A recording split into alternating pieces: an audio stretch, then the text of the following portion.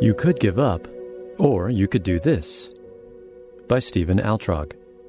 Read by Jason Brown. Today's verse comes from 2 Corinthians 1:9. Indeed, we felt that we had received the sentence of death, but that was to make us rely not on ourselves, but on God who raises the dead.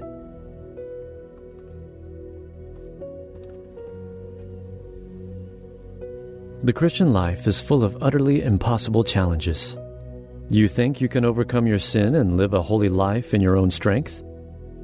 Have at it, my friend. Come back in 6 months and tell me how it goes for you. You think you have enough wisdom to help your children navigate all the landmines and pitfalls of life? Well, huzzah for you. Side note, we really need to bring a word huzzah back into usage. Do you think you have enough insight to untangle the sticky relational mess you find yourself in? Do you think you have the strength to sufficiently lead your small group, worship team, counseling team, church planting team, or church? Right. Have at it, my friend. I'll have a bed in a padded room waiting for your return. The reality is God constantly places us in situations that are far beyond our ability to bear.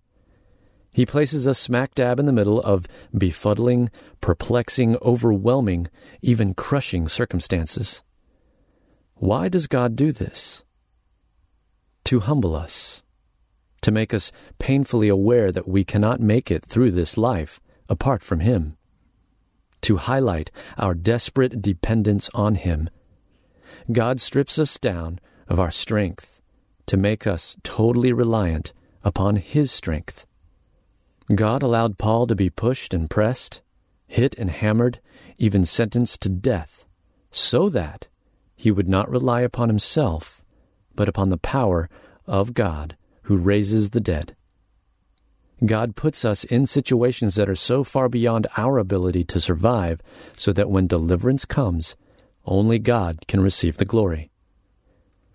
Speaking of pastoral ministry, but this quote applies equally to a million other situations, Charles Bridges says, "Did we depend upon the failing support of human agency, strength, or upon the energy of mere moral suasion, our ability to persuade? We should cry out, prostrate in heartless despondency. Who is sufficient for these things? But the instant recollection that our sufficiency is of God lifts up our hearts in the ways and work of the Lord." That's from The Christian Ministry, page 19. Are you in a situation that is too hard for you? Are you being stretched beyond your giftings and abilities? Are you pushed down and crushed, even to the point of despair? Do you feel like butter scraped over too much bread? You really only have two options. Behind door number 1, give up. Let despair, anger, and unbelief wash over you like an acidic shower, eating away at your faith. Start calling yourself a realist. Allow cynicism to have its way with you. Or, behind door number 2, rely upon the God who raises from the dead. Throw aside any foolish remnants of self-sufficiency and depend wholly upon our mighty, powerful God.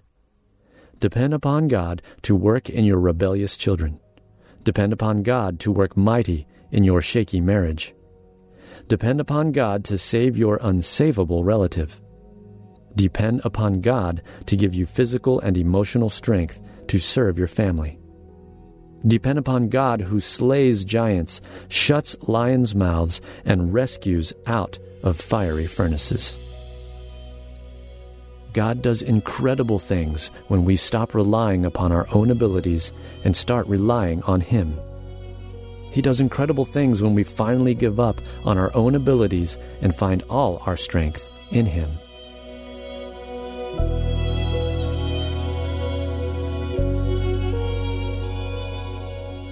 Hey everyone, thanks for listening to Your Daily Bible Verse, a production of the Salem Web Network.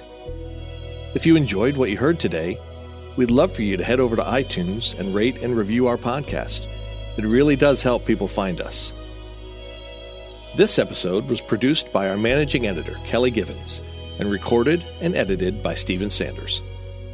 Be sure to come back tomorrow as we examine more of God's Word.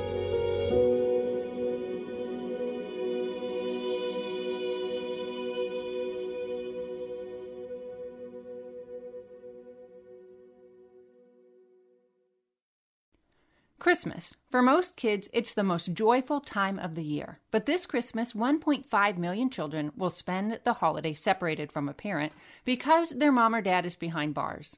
Prison Fellowship Angel Tree needs churches in our communities to volunteer to bless local children with a gift, the gospel, and a loving message from their parent.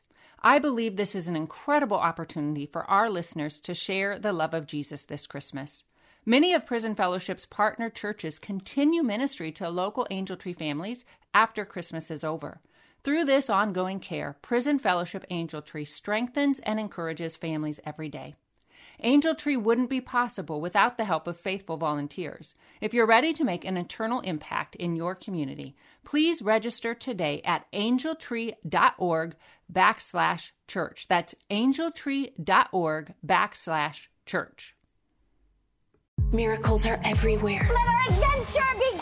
Discover PureFlix, your premium streaming service where faith and family values come home. Ready to have some fun? The most exclusive selection of quality, wholesome movies and series that will uplift your spirit. A man can argue whether God exists, but when he looks at his daughters, he knows. With new arrivals every week. Unbelievable. Save big and enjoy the possibilities, like invitations to exclusive theatrical screenings. I see it, so I believe it. Find out more by joining today at pureflix.com.